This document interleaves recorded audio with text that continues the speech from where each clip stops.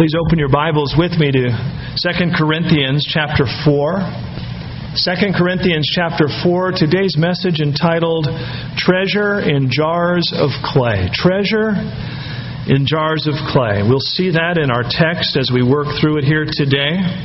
The Apostle Paul has been speaking about this glorious gospel of Jesus Christ. He's been talking about this light that God has shined into the heart of those that have received Christ. As we saw last week in chapter 3, he talked about the transforming power of the gospel. From the inside out, God changing us, transforming us as we behold Christ. In chapters before, we saw Paul talking about the fragrance of Christ. Wherever we go, we are putting off the aroma, the fragrance of Jesus as He lives through our lives. We saw that he referenced us as a letter, as if God has written His letter upon our hearts that is to be read and known by all men. We are the fragrance of Christ. We are a letter of Christ to our generation. And today we will see that we are also carriers of this treasure of Jesus Christ. I'm going to take it just kind of in small doses here at the beginning. There's so much here. It's so rich. I want to just take it bit by bit and unpack it together with you. So if you would look with me now in verse 1, Paul begins, first of all, to be encouraged by the ministry of the gospel. Therefore, since we have this ministry, as we have received mercy, we do not lose heart. But we have renounced the hidden things of shame, not walking in craftiness, nor handling the word of God deceitfully, but by manifestation of the truth, commending ourselves to every man's conscience in the sight of God. Paul says we have this ministry. What ministry? Well, the life-changing power of the gospel of Jesus Christ, that ministry. God has entrusted this glorious thing that we can share and bring life-changing power into people's lives. What else can you give someone, and what else can you share with someone that could so radically impact their life as the gospel of Jesus, the truth of Christ? Paul says God has entrusted this ministry to us as we have received mercy. You see, all that have partaken of Christ have received mercy. We're not better than anybody else. You know, sometimes you get that kind of feedback. Oh, you Christians, you think you're so holier than everybody else, but not really. We're just sinners that have been forgiven by Christ. We've received mercy too. And these things have been entrusted to us. You know, Christians, Christian ministers, let me remind us all, we are merely sinners who have received mercy. There's no room for religious pride. It's by grace that we've been saved, not of works, lest any of us should boast. Paul would say this to Timothy about his ministry, and I'll just read these to you. I don't have these for you on the overhead, but just listen what he said to Timothy in 1 Timothy 1 and verse 12. I thank Christ Jesus our Lord, who has enabled me because He counted me faithful, putting me into the ministry. Although I was formerly a blasphemer, a persecutor, and an insolent man, but I obtained mercy. Paul understood that he had ministry because of God's mercy upon his life. And he said, because of this wonderful ministry that God has given to us, we don't lose heart. We don't get discouraged. We don't get, downcast just because not everyone receives the gospel. We still believe that it has the power to change and impact lives. So we don't get discouraged. We don't lose heart. We just keep preaching Christ. We just keep sharing His love wherever we go, however opportunity God would give us. And we don't lose heart in that because we believe God has entrusted it to us. And we do it also, he says, with integrity. We've renounced the hidden things of shame. We're not being crafty or deceitful in handling the Word of God. You know, in Paul's day, there were false teachers, those that were filled with pride, those that shared God's Word for self-serving purposes, looking to be exalted over the people, looking to take advantage of the people financially. You know, it's not unlike what we see even some today. Those that mishandle the Word of God for the purposes of their own advantage. Paul said that's not how we conduct ourselves. We walk in truth before both man and God. Again, Paul's instruction to Timothy in 2 Timothy 2:15, he says, "Be diligent to present yourself approved to God, a worker who does not need to be ashamed, rightly dividing the word of truth."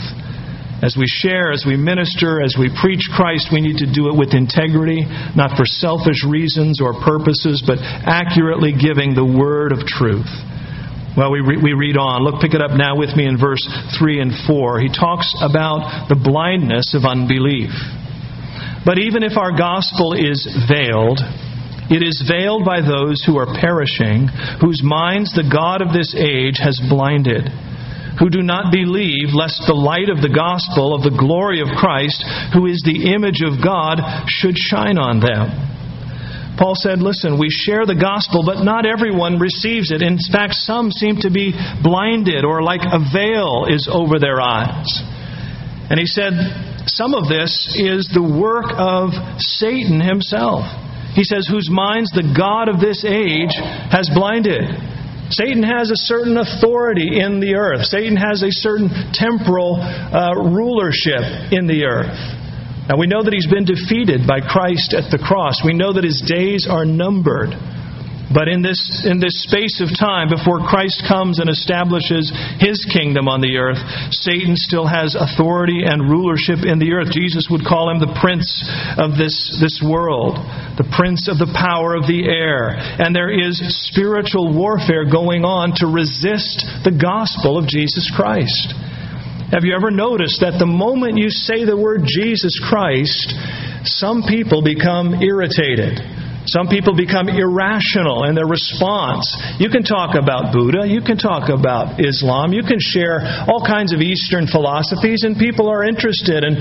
But you start talking about Jesus Christ, and all of a sudden they get their dander up. Why? What's going on? There are spiritual forces at work, and Satan is looking to blind and keep in unbelief those that do not know the Lord. You know, he says that this blinding happens to those who do not believe. It's not as if people are incapable of hearing the truth of Christ and Satan just has them blinded, but rather it is a kind of a cooperation, Satan blinding those who refuse to believe. You see, when you resist the truth of the gospel, that gives Satan opportunity to completely deceive you and keep you in that place of unbelief. That's why the Bible says, today, if you hear his voice, don't harden your heart. Today is the day of salvation. How often people hear the gospel and then, well, I'm just not ready. I'm not ready for that. And they kind of stall it. The truth is there, but then they find kind of a justification to just reject it. They're not ready, they don't want it, and they resist it. Well, then Satan comes and keeps that deception going, gives them all kinds of excuse and justification. It's this spiritual work, but it's also this refusal to believe. Again, I'll quote a couple verses to give you the understanding of that. In John 3:19, it says, "And this is the condemnation, that the light has come into the world, and men loved darkness rather than light, because their deeds were evil." You see, they reject the light because they don't want to change their deeds, and then Satan keeps them in the dark. He blinds them, he deceives them. In 2 Thessalonians, it says, "Deception among those who perish because they did not receive the love of the truth." When you reject truth, when you say no to Christ, you are actually putting yourself into a place of darkness, and Satan wants to keep you there. I want to encourage those of you that are believers, that have unsaved loved ones, co-workers, friends, family.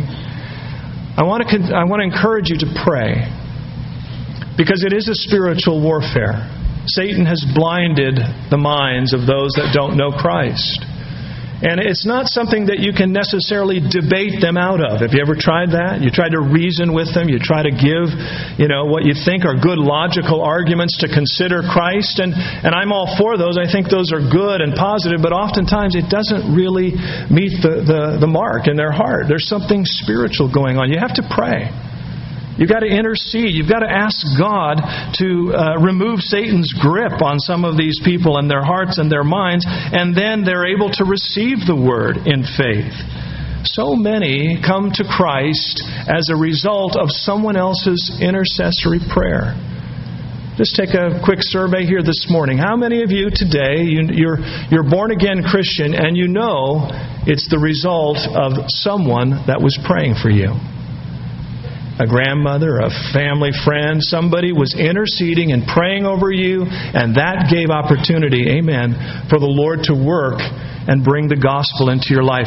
Don't stop praying. Don't give up in prayer. You know, some conversions take longer than others, don't they? And you have to continue to labor in prayer and continue to intercede and ask for God to send the gospel message and to loosen Satan's grip, bind his forces back in prayer and do the battle spiritually, and then the gospel has great opportunity to affect their heart and life. And when God comes into the life, there is this glory of Christ. The actual image of God is seen in Jesus Christ. Hebrews tells us that Jesus is the brightness of His glory and the express image of His person. Do you want to know God? Do you want to see God? Behold Jesus. God is in the image of Christ Himself. And this is why Paul felt so compelled to preach Christ. Look with me now in verses 5 and 6. For we do not preach ourselves, but Christ Jesus the Lord, and ourselves your bondservants for Jesus' sake. For it is the God who commanded light to shine out of darkness, who has shown in our hearts to give the light of the knowledge of the glory of God in the face of Jesus Christ. That is a beautiful verse, isn't it?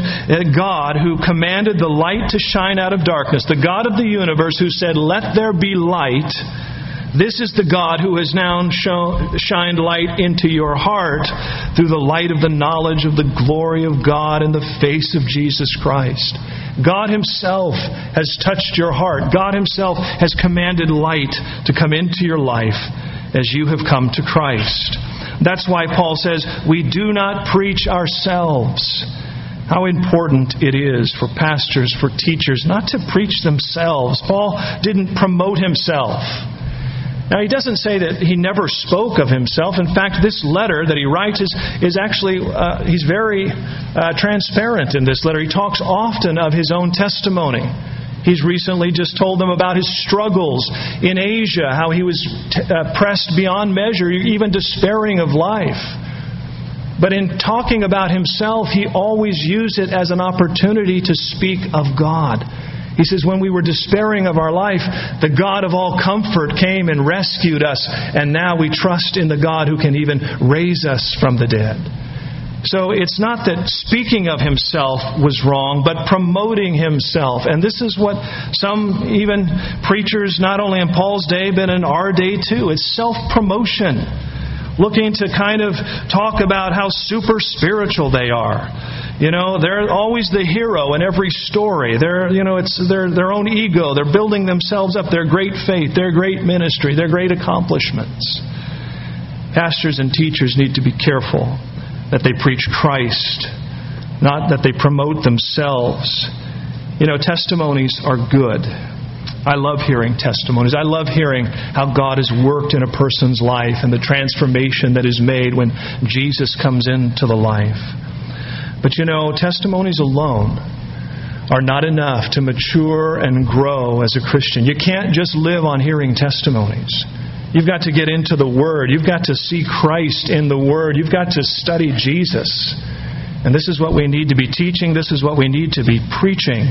Testimonies are a wonderful tool to glorify Christ.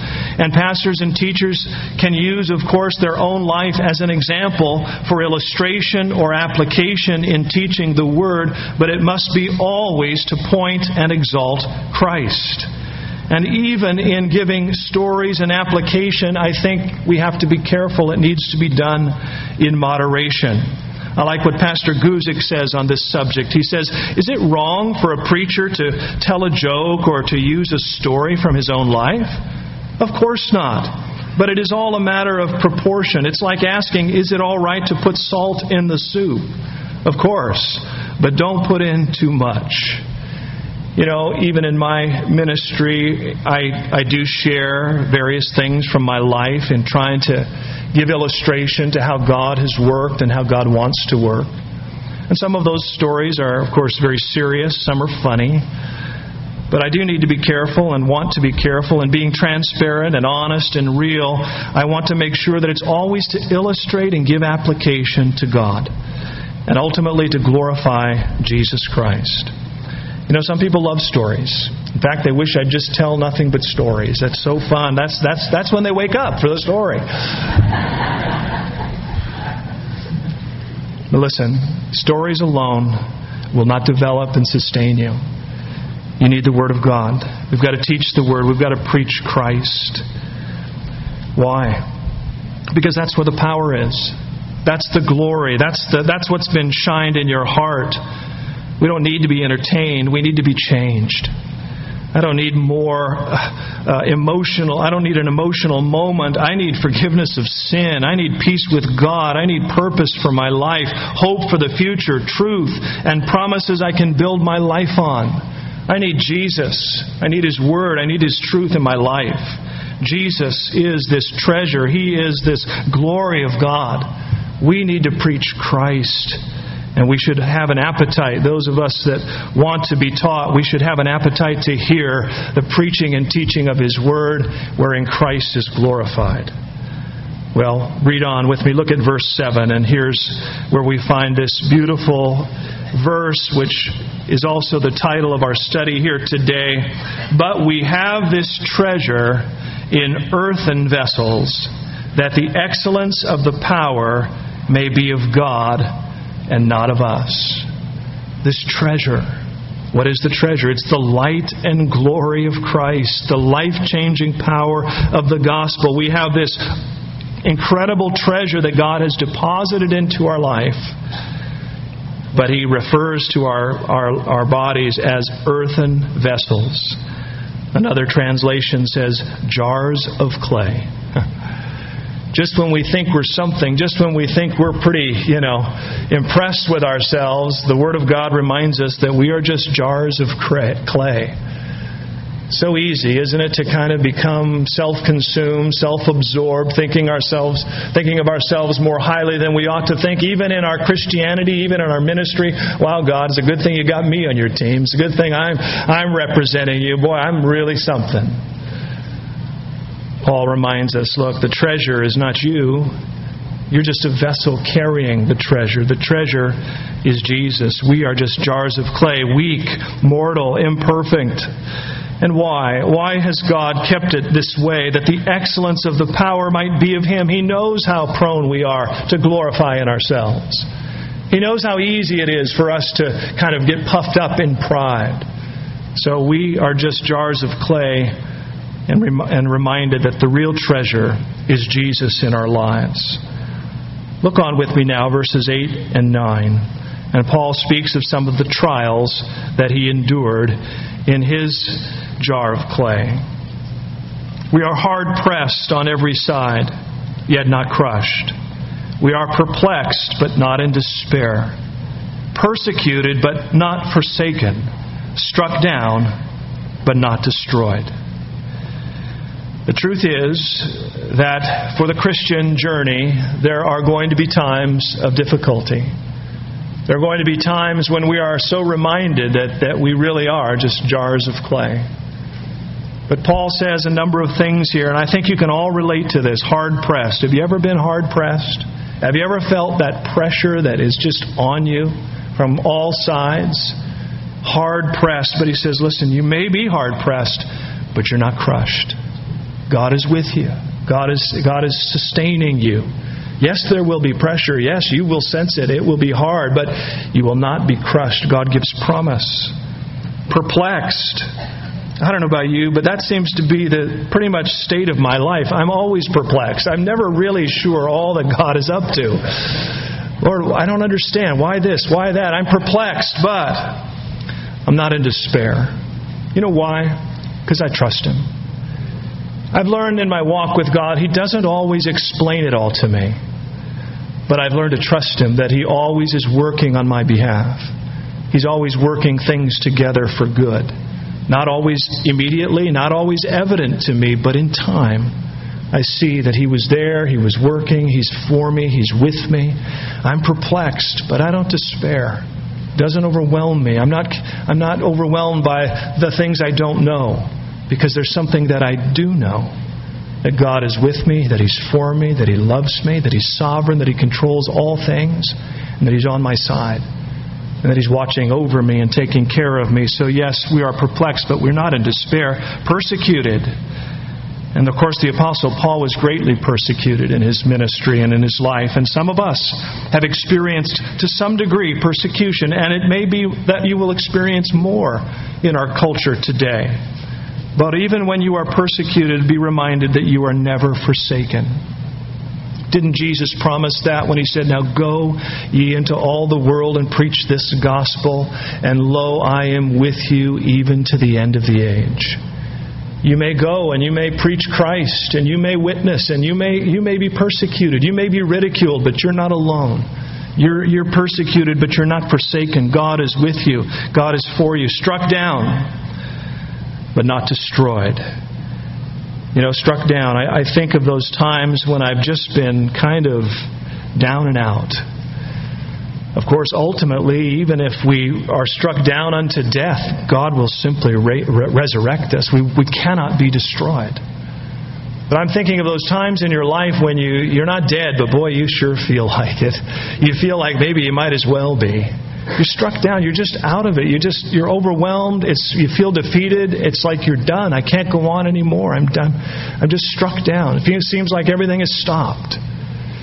This is a time to be reminded that you are not destroyed. God is with you. You will have seasons like that. There will be times of life that are confusing and overwhelming, and you'll be challenged. But God is with you there. And not only is He with you, I want you to look on with me as we pick it up in verse 10. God is working something, bringing life even from death. Pick it up, verse 10. Paul, speaking of his ministry and life, he says, "We are always carrying about in the body the dying of the Lord Jesus, that the life of Jesus also may be manifested in our body. For we who live are always delivered to death for Jesus' sake, that the life of Jesus also may be manifested in our mortal flesh. So then death is working in us, but life in you. And since we have the same spirit of faith, according to what is written, I believed and therefore I spoke." Paul quotes an Old Testament passage and says in the same way, we also believe and therefore speak, knowing that He who raised up the Lord Jesus will also raise us up with Jesus and will present us with you. For all things are for your sakes, that grace, having spread through the many, may cause thanksgiving to abound to the glory of God. He speaks of life from death. He says, for the believer, for the Christian, we have been identified with Jesus Christ. Now, didn't Jesus say, "Listen, disciple, if they hated me, you know they will hate you. If they persecuted me unto death, then you know that the world will persecute you as well." There is a being joined with Christ that also is being joined in the sense of His death. Jesus was put to death by this world. Jesus was rejected by men. And if you're going to identify with Christ, Jesus said, if they hated me and I'm the head, don't you know they're going to hate you too, my students? They're not going to be fond of you either. And Paul recognized that. Paul experienced that. And yet in the same way that he experienced that suffering of Christ, he also experienced the resurrection life of Jesus Christ. There was a power that emanated through His ministry because of some of the suffering that He went through. Now, I have to say, it pains me to admit this, but it's a biblical truth, that some of the best work that God has done in my character has come through trial and difficulty.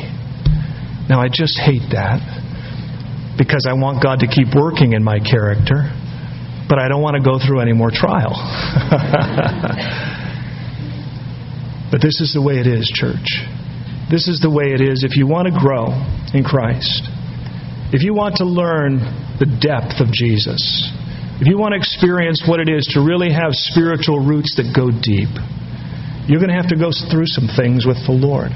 God's going to have to bring you through some trouble. You're going to have some times of perplexity. You're going to have some times of pressure.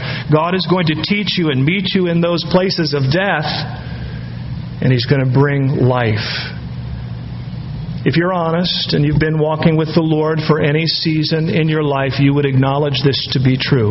Even though we don't like to think about it much, the truth is some of the best lessons we learn are the difficult valleys that God brings us through. And this is how the Lord works in the life of His children, is that He brings us to that place of desperation, that place of turning to Him. Depth of character, Christ-likeness, these can only be discovered through some trials. And the truth is, they cannot be discovered apart from some trials. You know, we had Pastor Armando from Calvary Chapel, Buena Park, up for the men's breakfast a few weeks back. Good friend of mine, and Pastor Ray had invited him to come and speak to the men. And Pastor Armando has been going through a very difficult trial. His wife's health has deteriorated to really just a state where he is her constant caregiver. And he shared just a little bit with the men, of how he was having to care for his wife on a day-to-day, hour-by-hour basis. And it's been going on really for years. This has been a long haul of a trial. And he spoke to the heart of the men, and he said, I realize that part of my ministry and part of what God has for my life is to love my wife and to care for her in this condition, because he said nobody else can, nobody else will. God has given this to me, and so I'm praying, God, keep me healthy, keep me strong, so that I can take care of my wife. Now, it's a horrible trial, and it's the kind of thing we pray, God, end it, heal her, deliver them. But I have to tell you, when he spoke those words to the men, every man in the room felt it. There was a power behind his words. It cut us to the quick. Some of the silly reasons that we get upset with our wives. And here's a man praying for the grace of God to care for his wife. Ministered. It was out of that trial, out of that valley, out of that dark place, God has anointed his voice to have impact. And isn't that what you want your life and ministry to have? Don't you want God's power and anointing upon your life, upon your prayer, upon your walk? It comes through learning Christ in those places of valley and those seasons of difficulty. And there's something that just can't be duplicated any other way than God having brought you through it. That's what Paul is saying. He's saying, these difficulties that we had, it turned out for your sake. It turned out to be a blessing for you. The grace has spread through many, and now the thanksgiving abounds to the glory of God. Paul understood that some of that suffering is part of what gave a power and anointing to his sharing of the gospel. And that gospel was hitting its mark in the hearts of the church, and it was producing and bearing fruit. And this is what God is up to. He's up to bearing fruit. He's up to working from an eternal perspective. Oh, and these things in the moment, we just want out. We don't understand it. We don't want it. But keep in mind, God is up to something of eternal glory and purpose in your life. And that's what he says here in verse 16. Look with me. Therefore, we do not lose heart. Even though our outward man is perishing, yet the inward man is being renewed day by day. For our light affliction, really, Paul, you call it light, which is but for a moment, is working for us a far more exceeding and eternal weight of glory, while we do not look at the things which are seen, but at the things which are not seen. For the things which are seen are temporary, but the things which are not seen are eternal. Paul refers to his trials, which were, in my opinion, very heavy. He calls them light and momentary. And he's not trying to minimize trial. He's not trying to say, oh, it was all just easy, nothing to it. He's trying to say, in comparison to. Yes, these trials are difficult. Some of you are going through difficult trial even today. Some of you are facing life-threatening disease. Some of you are going through cancer treatments that are difficult and long, and they're hard on you and they're hard on your family. And some of you are facing these kinds of things. Some are going through a terrible financial trial in this difficult economic season. Some of you are going through family loss and difficulty with marriage and children. And the trials of life are ever about us. And they are real and they are heavy in the moment. But listen, if you can raise your sights to eternity for a moment, if you can begin to see that even in trial, if I will put my eyes on Jesus, there is a work that He can do even in the midst of this difficulty. And that the glory that will come, having been faithful through the trial, having kept your eyes on Christ, having allowed Him to use it in and through your life in whatever way He desires, the glory is not worthy to be compared to the trial. That day is coming. And it is as sure as you sit here today, you will be with the Lord. And I have this feeling that when I am there and I see Him and I'm known and I know Him as I am known and things all of a sudden are opened up to me and I'm going to see that trial, that hardship, that difficulty, how God was able to use it for some fruitful ministry in or through my life. In some cases, ways I don't even know. Things I never even saw. But I believe that when that day comes and I see it, I'm going to say, Lord, I wish I wasn't such a sissy. I wish You could have done more through my life. You should have broken me even further, because it would have been worth it to see what You have done, even through difficulty, even through trial. Think of the death of Christ. Look what God was able to do with the death of His Son. Save the world. Save the world. Through death comes life. Look for those things that God is using in your life to produce eternal reward. And in comparison to the glory that will last forever, Paul says these things are light and momentary, because he's looking with eyes of faith. He's looking with eyes of hope and truth. I want to encourage you today. Trials cannot be avoided, church. I wish they could. If I had found that secret, I'd be happy to share it. But I do know that God is able to work in and through those trials and work deeply in my spiritual life and character.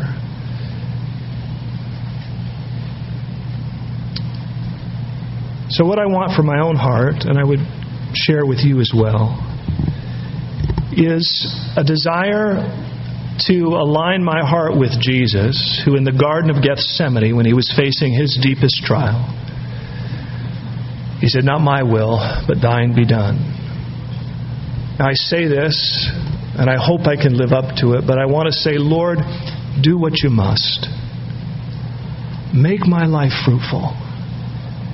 Even if I don't get it, even if I don't completely understand it, I trust You. Do with my life what's needful and necessary to cause it to bear fruit for eternity.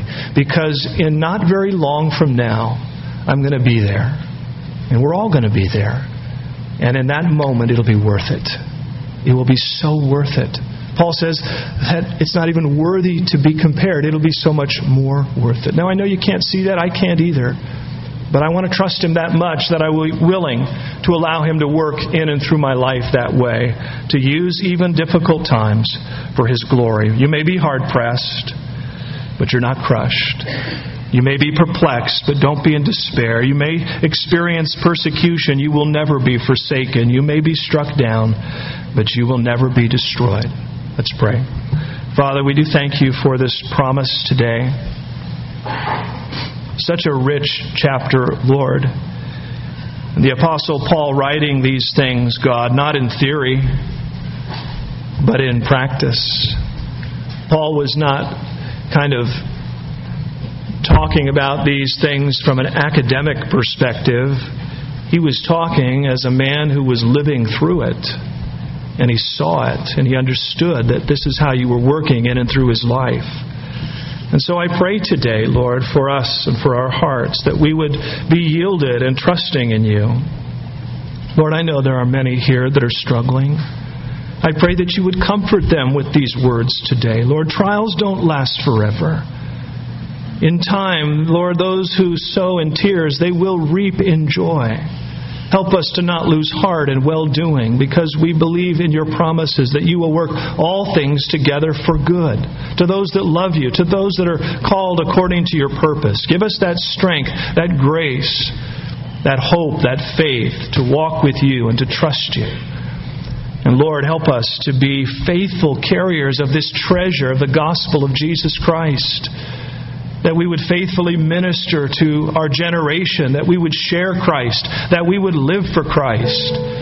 That Jesus, you would be all in all. And as you keep your heads bowed here today and we close in prayer for those of you that may not know the Lord, maybe you're here today and if you were honest, you would say, I do not have a relationship with God. I've never really received Jesus Christ as my Lord and Savior. I've never come and asked Him for forgiveness. Maybe He's speaking to you today. If you were honest, maybe you would say that you've been one that's been blinded to it for maybe even years. But today, all of a sudden, the clouds have cleared. God is speaking to your heart. And you know that you need Jesus in your life. I'd love to pray for you if you need to receive Him. Receive forgiveness and this wonderful treasure come into your life. Maybe you're here today and you need to rededicate your life to the Lord. You've drifted away from God and you're not living with Him or for Him in any way. And God is calling you back right now. You know in your heart Jesus wants you to rededicate your life, resurrender your heart completely to Him and begin to live for Jesus. I'd love to pray for you too. So if you're here today and you've never received Christ and you desire to receive Him now, or you would like to rededicate or recommit your life to Jesus, I would ask you just to raise your hand where you're seated and I will pray for you. God bless you. God bless you, ma'am. Any others here today? God bless you, sir. Over here on my right, a couple hands. Upstairs in the balcony, God bless you, sir. Anyone else? The Lord ministering to you. We're going to pray. God bless you, ma'am. Bless you, sir. I saw you as well.